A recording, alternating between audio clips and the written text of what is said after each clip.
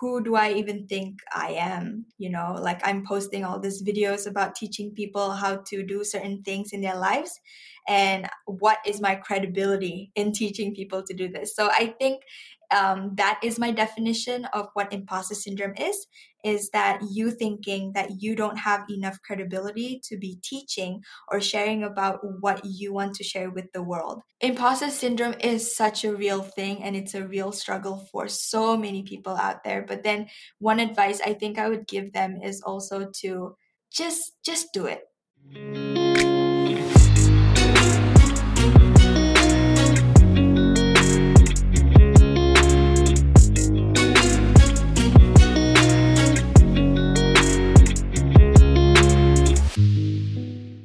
Once upon a time, there were tens of thousands of makers struggling.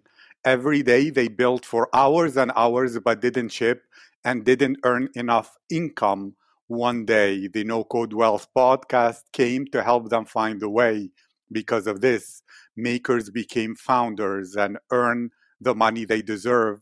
Because of this, founders can have growth, freedom, and wealth. Wealth of time, wealth of impact, wealth of family and relationships, as well as financial wealth. True wealth is what I'm really all about. And this journey has been full of ups and downs for me. Hello, my name is Abdulaziz, and from being a poor boy born to a single mother in North Africa with no money, no connections, only hard work, persistence, and even more hard work, to a European Ivy League business graduate and an expert on 7 different psychological therapies with a great job. Still, I've lost everything twice, but I refuse to give up. So now I'm rebuilding my life one more time, 1% a day. On this podcast, I'm privileged to interview hundreds of amazing people, from members of the Forbes Technology Council, Google executives, Amazon, Microsoft, LinkedIn executives, to Financial Times reporters and people from Harvard University, Cambridge, Stanford, even the Vatican Church, congressional candidates, and decorated veterans, or just beginners wishing to make a difference in this world. All are welcome here.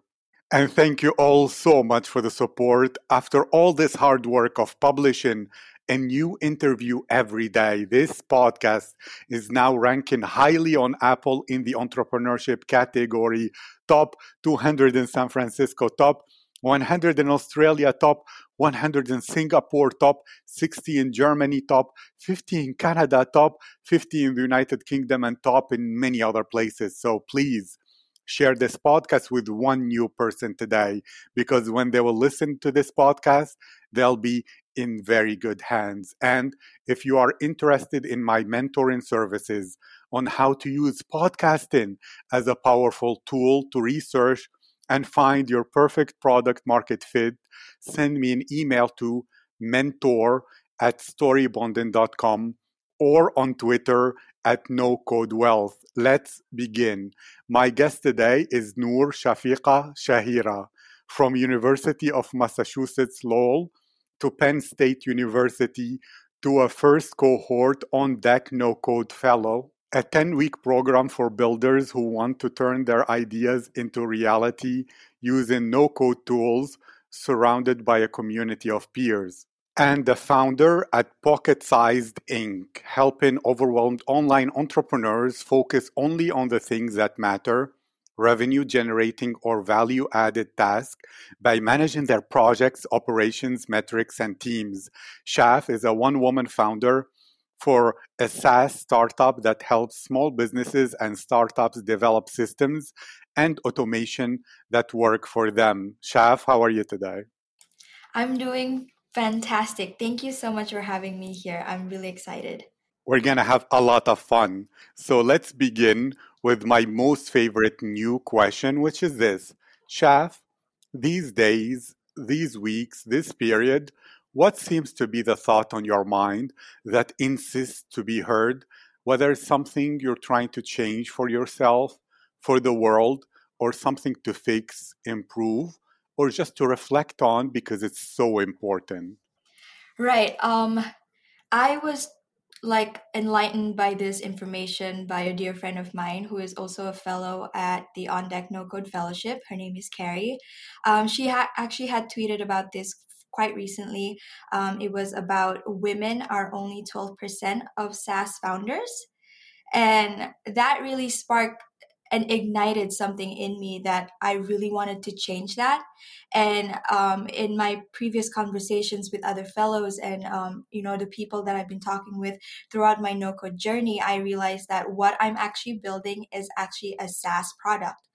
And when I heard about this news from Carrie, I just realized that that's a really low number. I mean, 12% is really low to represent the women in tech, especially in the no code area, right? Because I'm personally very new in this area myself. And then I just thought that this should be amplified more to other women founders out there, and then it should really ignite their spirit and inspire them to create SaaS products that they actually believe in and that they want to share with the world. So that's really something really important for me right now to inspire other people out there if they're listening to this, or if they followed me on Instagram or Twitter or even LinkedIn, to really pursue what they want to do.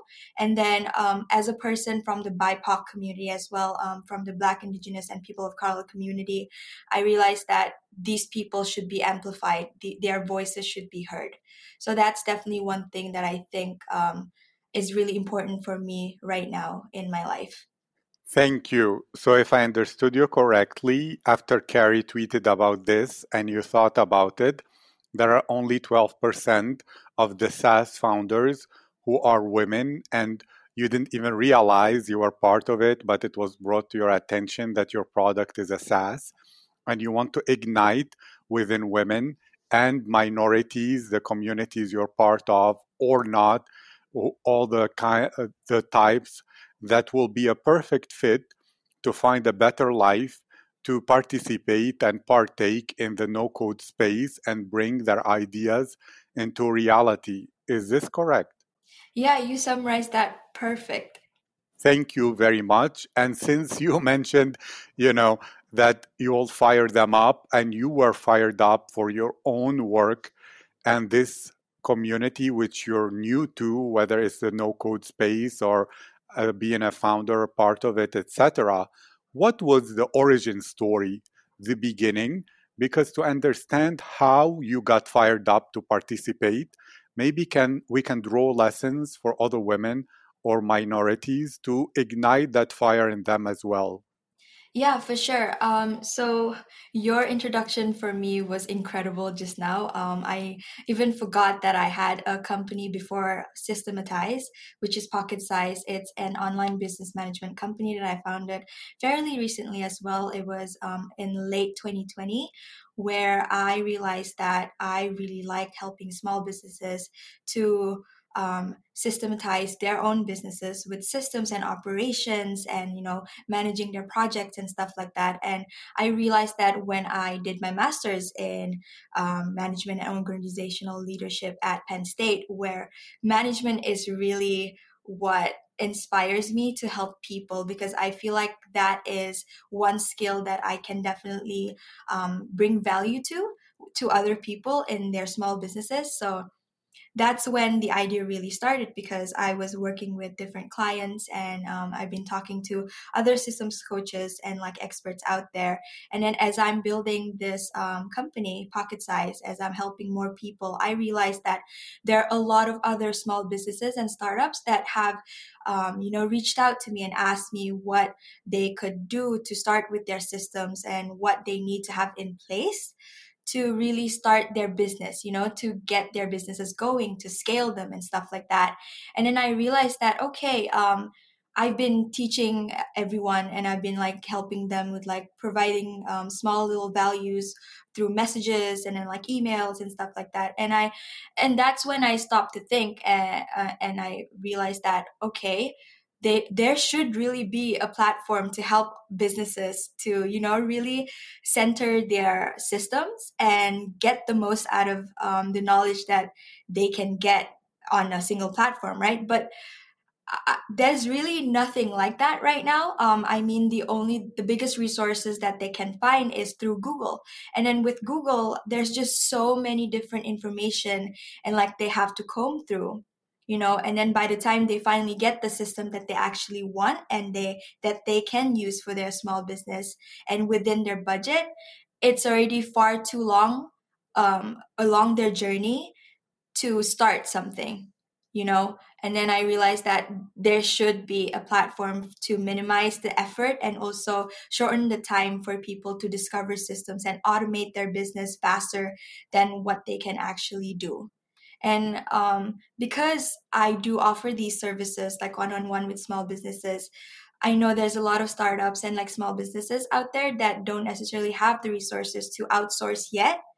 So that's why this really inspired me to build a project. And then that's when I heard of the ODNC fellowship, which really sparked the idea of me, okay, I can actually build this myself without the help of a technical founder. I didn't need to have that.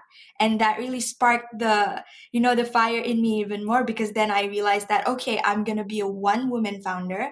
I'm going to do this for the other small businesses out there that have been reaching out and they need the help. So it just started out like that. And I thought that making a simple database library online would be sufficient. But then I realized that this could be something more than that. And that's when a fellow told me that, this can actually be a SaaS product. So I guess that's the origin of where the idea came up.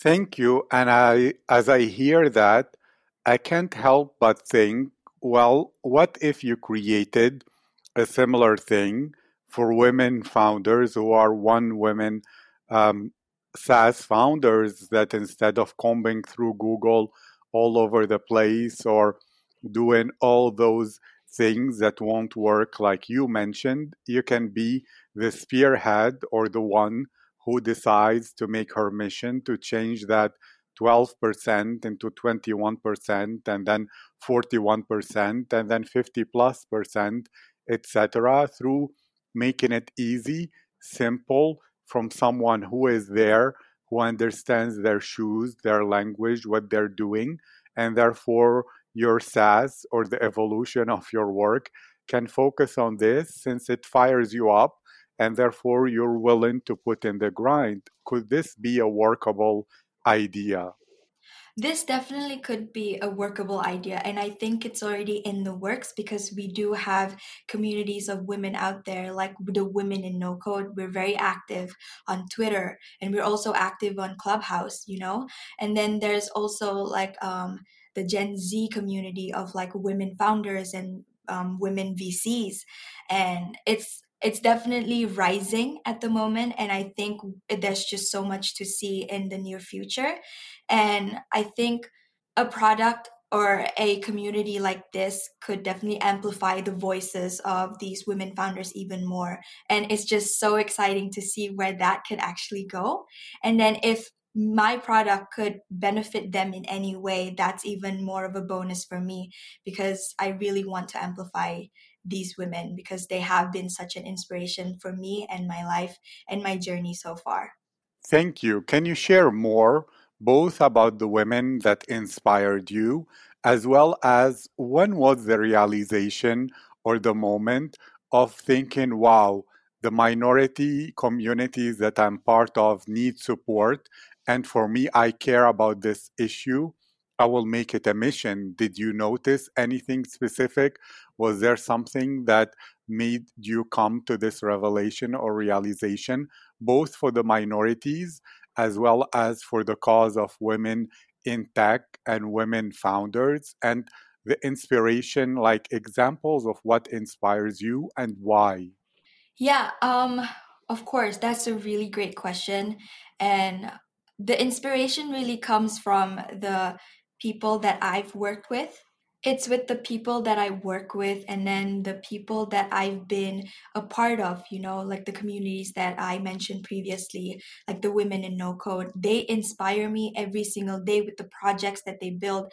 And then they're building everything in public too. That's what we've been taught on ODNC is to build in public, and to share everything that goes on like behind the scenes with people, so that people can people will know that you're only human, you make mistakes, and then you're willing to be transparent, to share all these, hardship and also the wins that you have within the journey that you have building your product.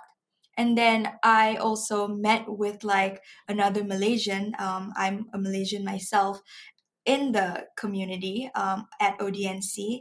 And it's just surprising to me because like the Southeast Asian community, doesn't really, they're not really immersed in the idea of like building in tech or in no code, especially the women, and I really want to change that. And I've been talking to multiple other friends that I have in Southeast Asia right now, and they have brilliant ideas and they just don't know how to, create stuff like this. And then until I mention about no code and the possibilities that they can have, building something using no code tools, it's just very, very inspiring for them. And it just ignites, the motivation for them to make something for themselves, and their future. So yeah, I would say that's my answer for that. Thank you. And now I'm curious about something because there are other generations who say that online communities can never match real life meetings, real life communities, and taken aside coronavirus. For you, it seems that a lot of inspiration, passion, and true bonds were created with people online in online communities, Twitter, etc. So, as for sharing your first-hand experience, do you feel that yes, the online communities are great, but you cannot bond at a level that human or not human, like real life face-to-face communities can create? Or do you think that that's an outdated model of reality and people are people? And therefore, whether behind the screen or not, you can share the same values, same things that build a truly magnificent community either way. What is your experience and thoughts about this? And it can help as well in knowing more about the right and best ways to connect with, build communities with women and minorities who could be more a higher percentage of the founder community. Yeah, I personally think that it's a very outdated kind of model to think about right now, especially right now, because with coronavirus aside and like with the whole pandemic aside, I feel like building a community online is a very valid, source of like building, a network of friends, a network of like connections that you build online. And it's just so beautiful to see that these connections are being made online, because we're running away from the norm, and it's just so nice to break away from that, in a way, I would say. And then, it's just super great to see what conversations are being made and like what discussions are being made online. And with, the video conferences that are going on right now, I don't believe that it's hard to share, real emotions and real, connections, because you do get to see one another online. Even though you don't get that personal touch with them, you don't get to see them, face to face in real life. The connection between, people through voice, even like this, my connection with you, it's just great because I feel very comfortable talking to you. And I think it just takes time for people who are not used to this kind of, environment, to really just get in there and like be out of their comfort zone and be immersed in the new technological world that we're currently living in. And if you're finally immersing yourself in that, your mindset will then change, and then you will then be more comfortable with what you're trying to present to the world, and building more networks with other people out there through the internet. So it's very life changing, and it's a great revelations for the new generation that's coming up. That is so insightful. I thank you for that. and to explore even more from another angle the issue and potential for more women and more minorities in the founder communities and especially in the no code. You mentioned about how your idea came through discussions, noticing, experiencing. Well, if you were to give advice to any women who are thinking, well, maybe SaaS is a wonderful thing, but I don't have an idea. What do you believe is the right process, way, or approach if you are to design some ideal best practices and you're a systems thinker for generating a viable business idea for those women and minorities? What would you think will be the right way? Yeah, I think that's a really great question, and I really like that question. So, I think what people can do is that you just think for myself, what I did was I was presented with a problem and then I thought about the problem. So, the first step that you need to do is obviously, do you see a problem? And if you see a problem, what can you do about it? And then you just ask yourself what you can do about it, how you can fix it, and then when you can do it, and then why is a really big question too. Why are you doing it? So these are like really relevant questions that you should ask yourself. And I think I call this my brain dumping session, where I would just, type like all the ideas that I have and all the questions that I have on a single Notion doc, or any documentation. You can use Coda or even a simple Word doc. You just brain dump all these ideas that you have, the questions and everything else, into one specific document, and then you just look through all of that, and then you can finally, organize them in a way where you can see what your problem is, why you're doing it, who you're doing it for, and how are you going to do it. So these are the 4 blocks that I think are very useful for women founders, not just women founders, for any founder to use, to guide them through what the problem is and why they want to fix it and everything else like that. It will just follow along in that order, basically. So I think that's a very systematic way to think about things, and it's just nice to, to have that guidance along the way when you do have a new idea in the future. Just use these 4 tactics, and then I think you should be all right with that. And also, I think another really good tip is to just go online and see what people are actually doing and what their problems are. I mean, what the problems they're trying to fix are. And then if you have any ideas, or if you want to brainstorm ideas with anyone, you can definitely just go online, because especially on Twitter, because you can just, share about your ideas, and then who knows, someone out there is actually thinking the same thing that you're thinking, and then maybe you can make a partnership out of it. You can find yourself a co-founder or a business bestie, as I'd call it. That's another thing that happened to me as well, where I had shared about my idea on certain platforms, and then I had quite a number of people actually reaching out to me to want to learn more about what I'm trying to build, and then to see if they can be a part of that. So it's a wonderful thing to see, the collaboration, the networking, and everything else. Thank you. And that makes me very curious about who you are as a person. Since you're mentioning details that seem to be wonderful, what is the story if you were to tell it? And you don't have to be too brief, just share what is the story that made you the chef of today? Oh, oh, that's a really great question. Yeah, I think it really leads back to my background, and where I grew up in. I grew up in an island in the Bornean Islands of Malaysia, and I had stayed there for a good 18 years of my life. And then at the age of 18, I knew from a very young age I was gonna go out of the country, and then just pursue my studies elsewhere, obviously overseas.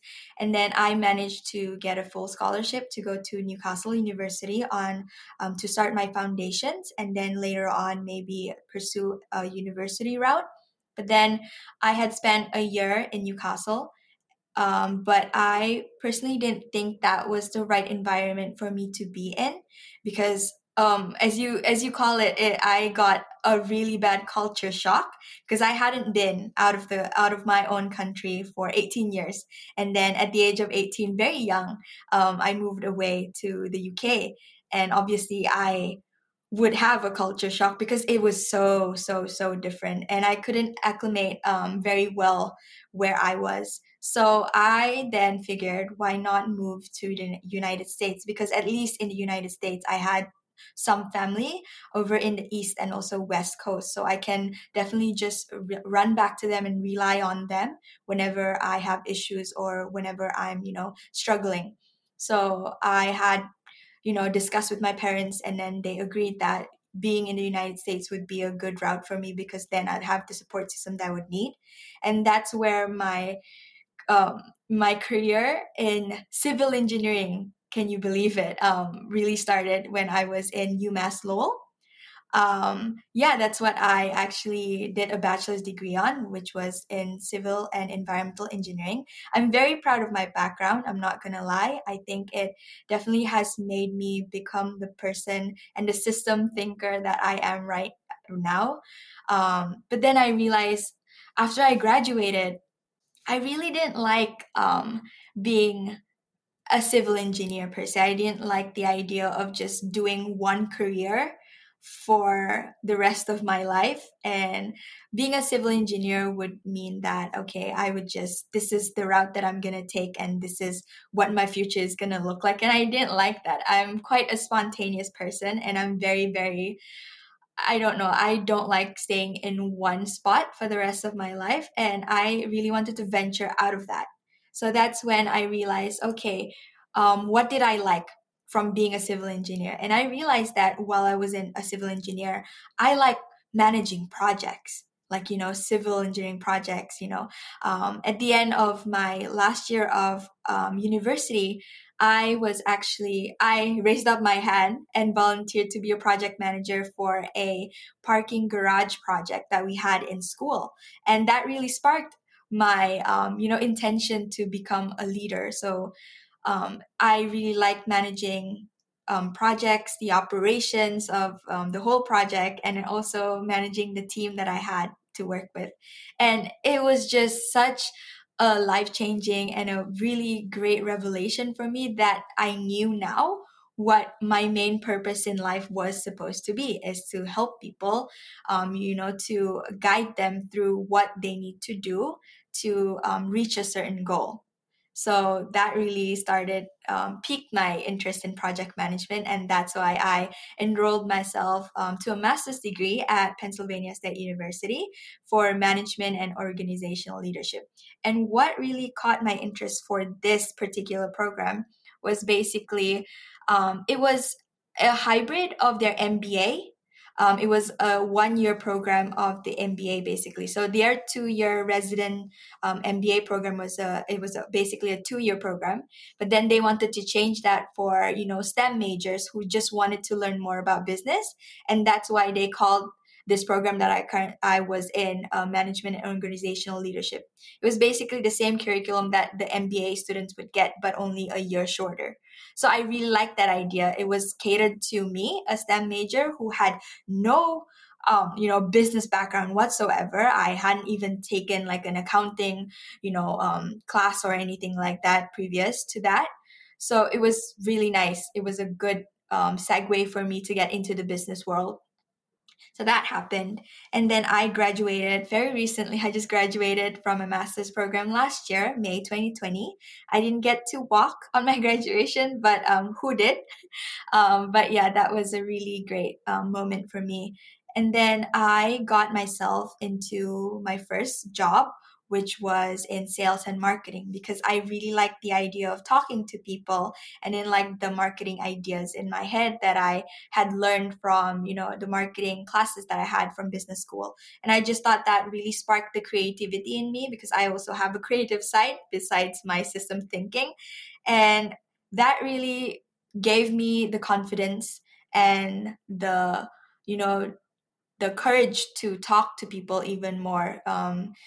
because sales itself is a very challenging job, because it's you talking to people. You're making 60-70 calls a day, and then you're emailing people. So your writing skills improve, my speaking skills are also improve. So that was a really great moment for me as well. And then I realized that, okay, I didn't want to do that long term. I mean, it was great that I was building all these skills that I didn't know that I had. Then I realized, you know what, I really want to pursue this project management position. That's when I started freelancing as an online business manager. And I realized that, okay, this is something that I see myself doing long term. So I figured, why not make a business out of it to begin with? So that's what I did. I launched Pocket Sized in late October, early November of 2020, and I have been working on that since.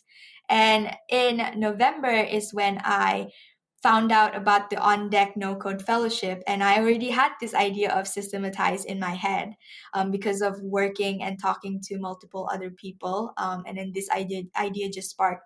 And then I met with KP. He said this was a brilliant idea to start with in ODNC. So that's and I think that the rest was history. And I am here today speaking with you because I actually now have somewhat of a viable product that I can share with soon.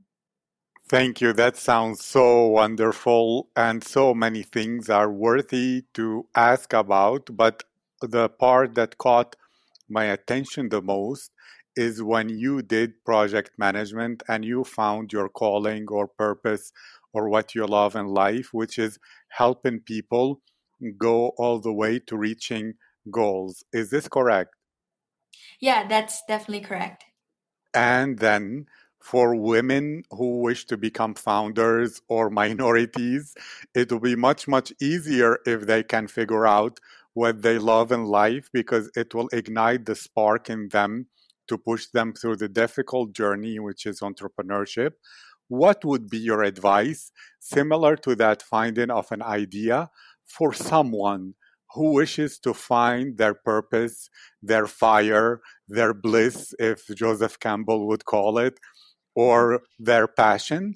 What do you think is the right approach to go do this? Some people, like Mark Manson, says, well, try 100 things, even if you don't expect to like it.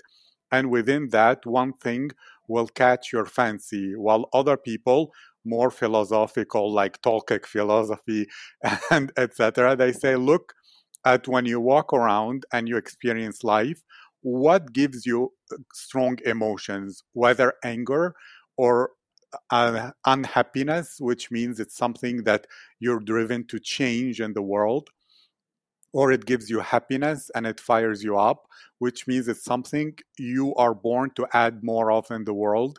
And through self reflection, or as was in the Delphi temple, that know yourself, that's the highest, and first purpose in life. And therefore, they say use your emotions as the compass to guide you towards what your purpose should be. While other people say go experience too many things if that is possible. In the end, you'll find your fire there. But to you, as a systems thinker, if you were to design a system for life purpose delivery and research and development, what would you say? Yeah, for me, I'm not as philosophical as the rest of the people that you just mentioned. I mean, like, it's really great what they think and then what their experiences have been like. I think from my own personal experience is that if you want to make sure that you know what you're passionate about, or if you want to realize, the things that make you fired up, you could definitely a 100% talk to people that have been in your shoes and that have been so transparent about sharing what they have struggled with and what they have been through, with the reflecting and then also the different experiences that they have tried. I mean, like, their wisdom and also their support would definitely be so beneficial for you as a woman founder, or any founder who's just starting out. I think that's the one system that I would really share out there, is that first, you really need to know what your what you really want to do.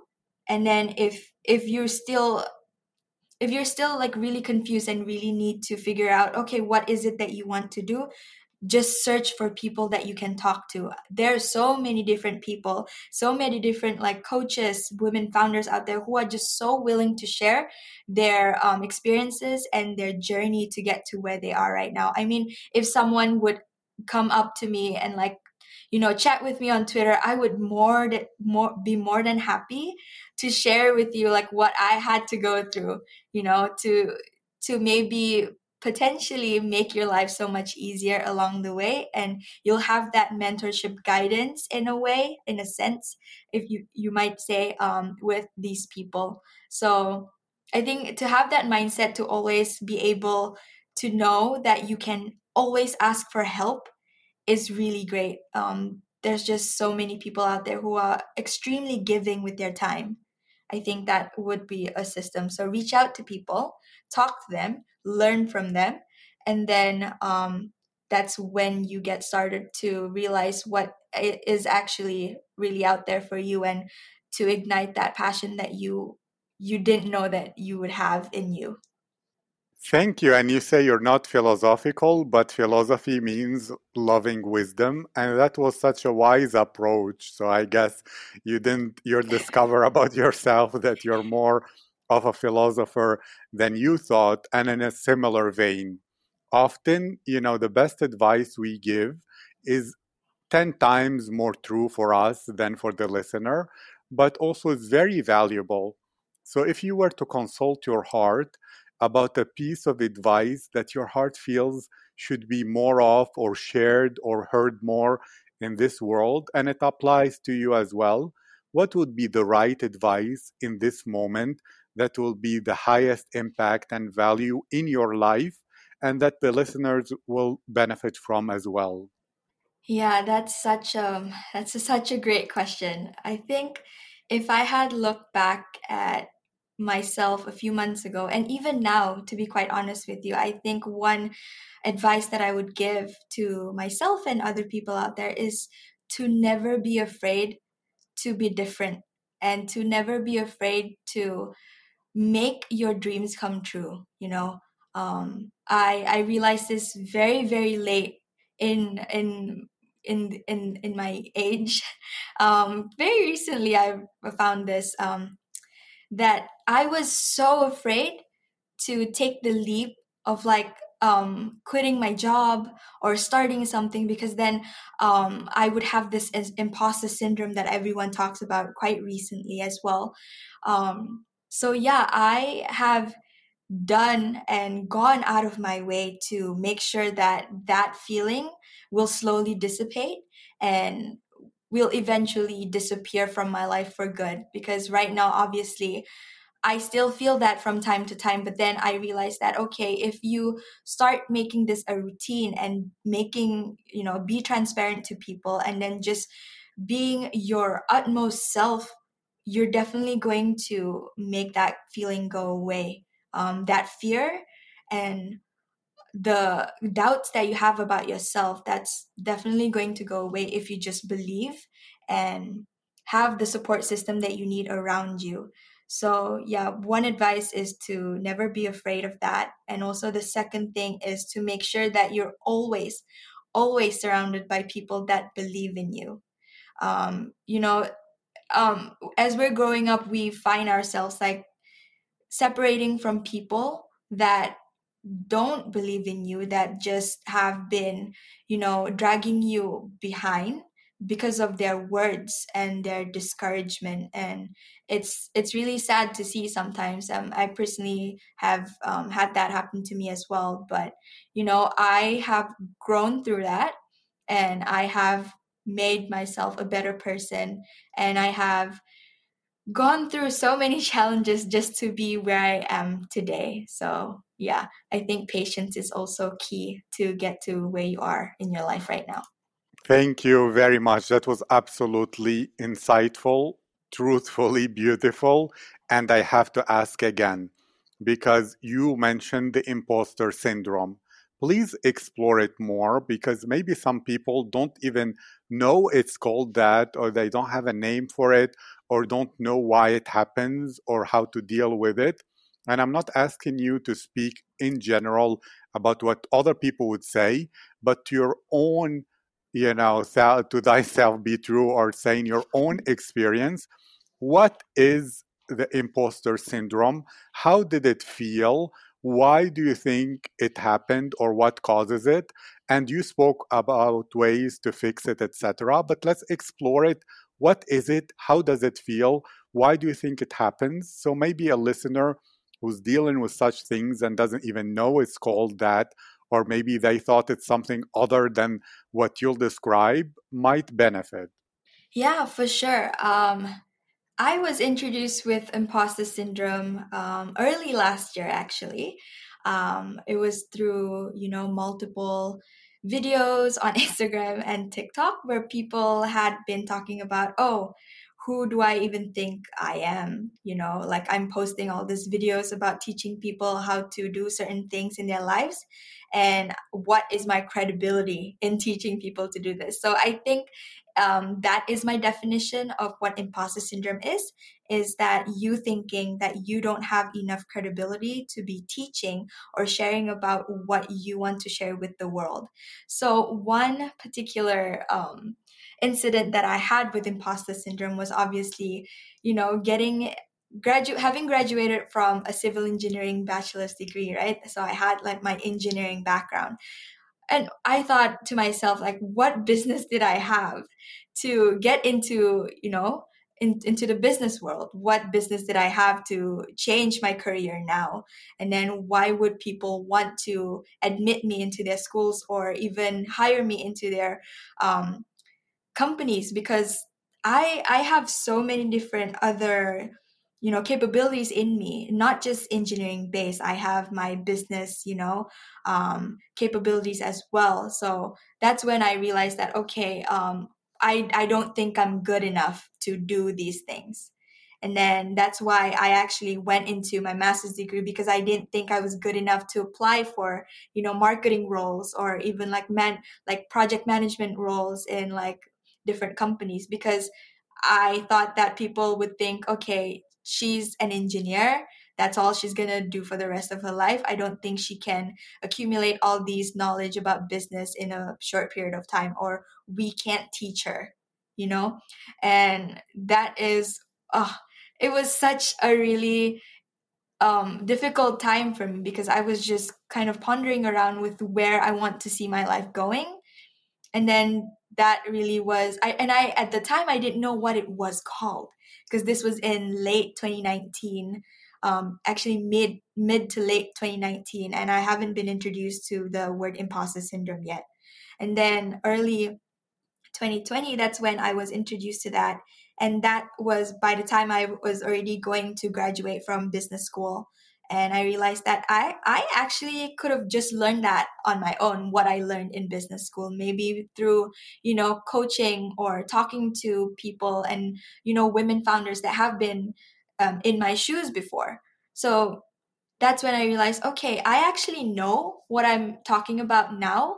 And I want to share that with the world. But then there's that hesitation that you think when you want to share with people, oh, are they going to listen to me? Do I have enough, experience behind me? Do I have to be at an age where I'm like way older than I am now to start sharing with people? But then I realized that the experience that I had, experienced in the past is what people really want to hear about.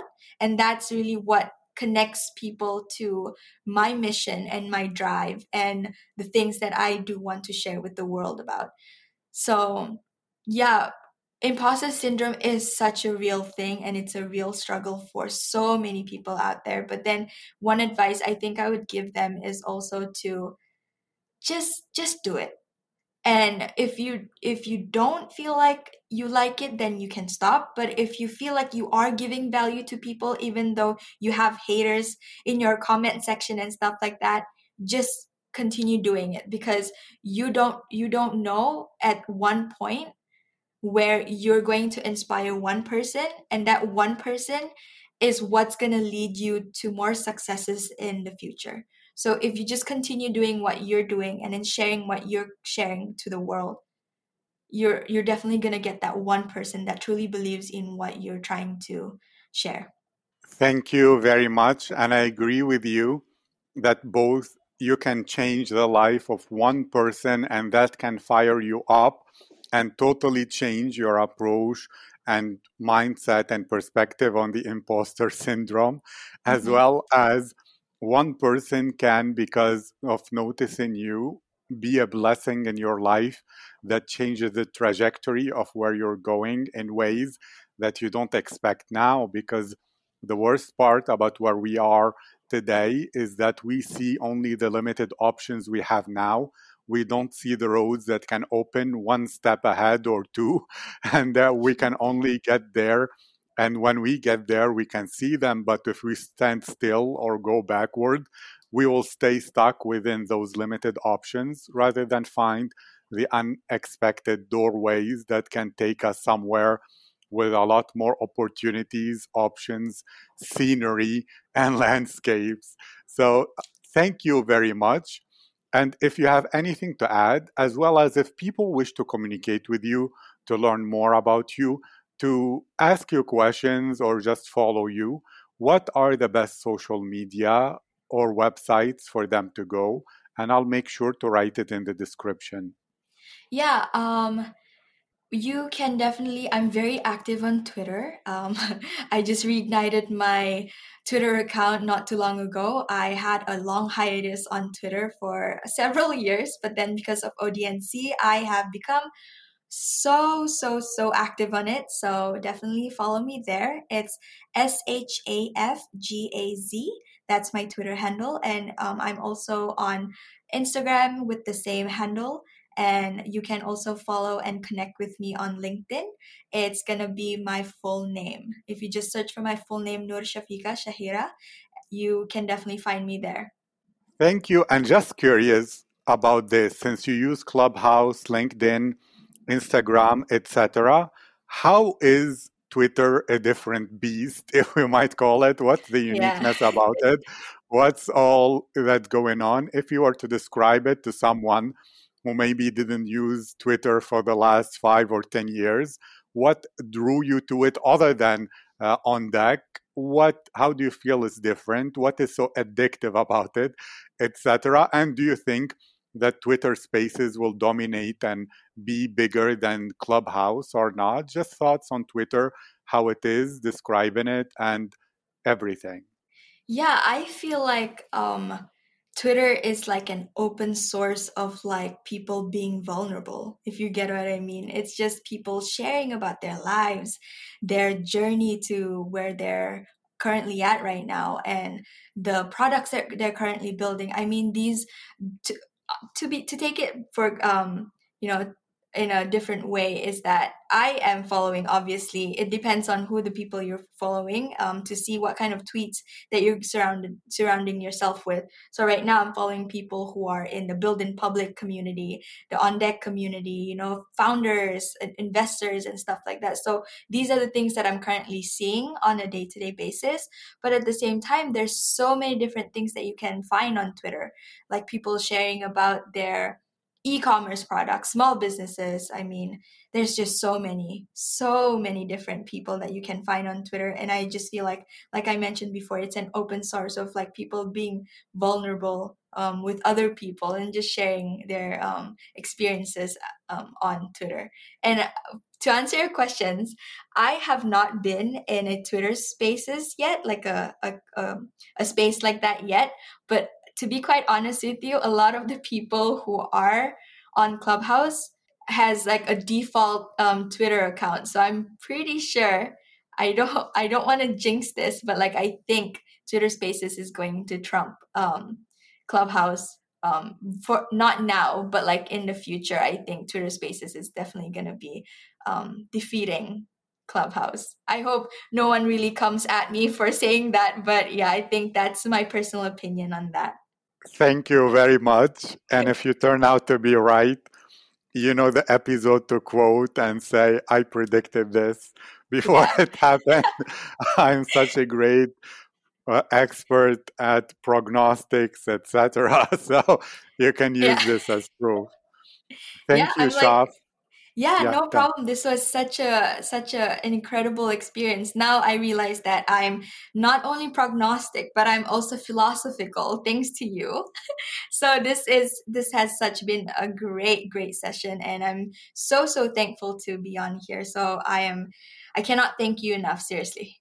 you're welcome. It's my honor, my privilege, and it was such a great time to peer and into your thoughts and explore your mind. And I wish you a great day.